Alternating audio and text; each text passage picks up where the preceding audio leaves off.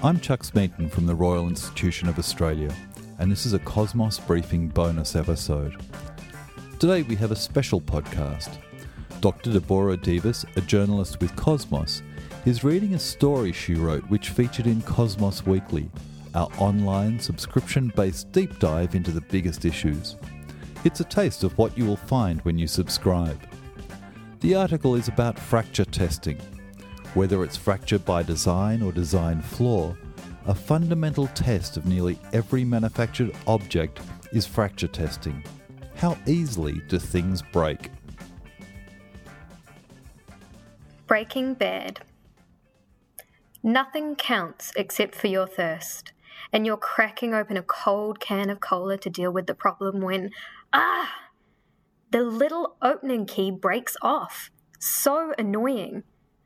But what if the thing that cracks or breaks isn't as trivial as a drink can? What if it's a hinge in an airlock, in an aircraft that's thousands of feet above the air? These are examples of fracture by design or design flaw, and a fundamental test of nearly every manufactured object is fracture testing. How easily do things break? Tim Briggs of Sandia National Laboratories in Albuquerque, New Mexico, spends a lot of time breaking things, and that's what helped him build a device that can fracture test, well, almost anything. Briggs points out that this applies to almost anything that is made of more than a single unit bonded together with glue or other bonding agents. A vast array of things, including devices and machines for aerospace, defense, automatics, things that start, operate, or move independently, energy, medicine, sporting, and communications. All of these are subject to simple, fracture-based failure. Sometimes things break and it isn't really a big deal, going back to the cola can opener, but there are times when a seemingly small fracture can be downright deadly. It's almost certainly not the most glamorous area of engineering, but it is utterly essential. Think about critical applications like a pressurized aircraft at 30,000 feet with 300 or more souls on board relying on bonded surfaces as part of a critical load path, Briggs explains. That can never fail, but people also don't want their very benign carbon fiber hockey stick or mountain bike that they paid hundreds or even thousands of dollars for to break. The bright side of breaking. Not all fractures are bad either. Some are deliberate, and in some cases, if something's too difficult to break, it's no longer useful. There are countless examples in our everyday lives when things fracture both intentionally by design and unintentionally by flaw.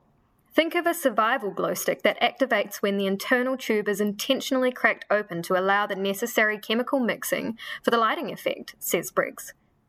There are countless examples in our everyday lives when things fracture both intentionally by design and unintentionally by flaw, misuse, accident, and lack of sufficient design. In so many of these engineering cases, subunits are stuck together with something like metal or glue, which forms a chemical bond between the two subunits. Sometimes there's no glue at all, and it is just bonded together by its own molecules, for example, a sheet of metal, but it can still crack. Chemical bonds range from weak, such as a whiteboard marker ink sticking to a whiteboard, to stronger, such as permanent marker ink, to severe. Think of the bonds that hold diamonds together. Building for better breaking. Making sure a product is safe or practical all comes down to finding the right balance of effort that goes into breaking that chemical bond. Traditionally, this test involved aligning and bonding hinges on the fracture testing machine to a material and then pulling it apart in a controlled manner. Simple? Not quite. I can't tell you how much work it was for us to cut hinges, abrade and clean all the bonded surfaces, mix adhesives, precisely align the hinge to the specimen face, glue the hinge to one side of the specimen, allow it to cure, clean up the mess, then do it all again to the other side, says Briggs. Clearly wary of the old process, Briggs invented a device, the Mode 1 fracture testing apparatus. You have to give credit to the name because it describes exactly what it does.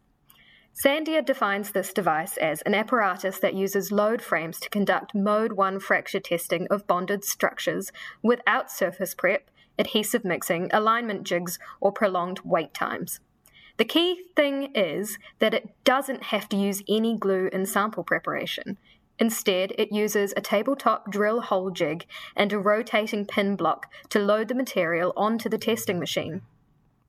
This so-called drill-and-go method takes out all of the former procedure's middle steps of waiting for things to dry and later dissolving adhesives, and its rotating pins allow for wiggle room because you don't need to be custom-fitted and aligned in the way the hinges did.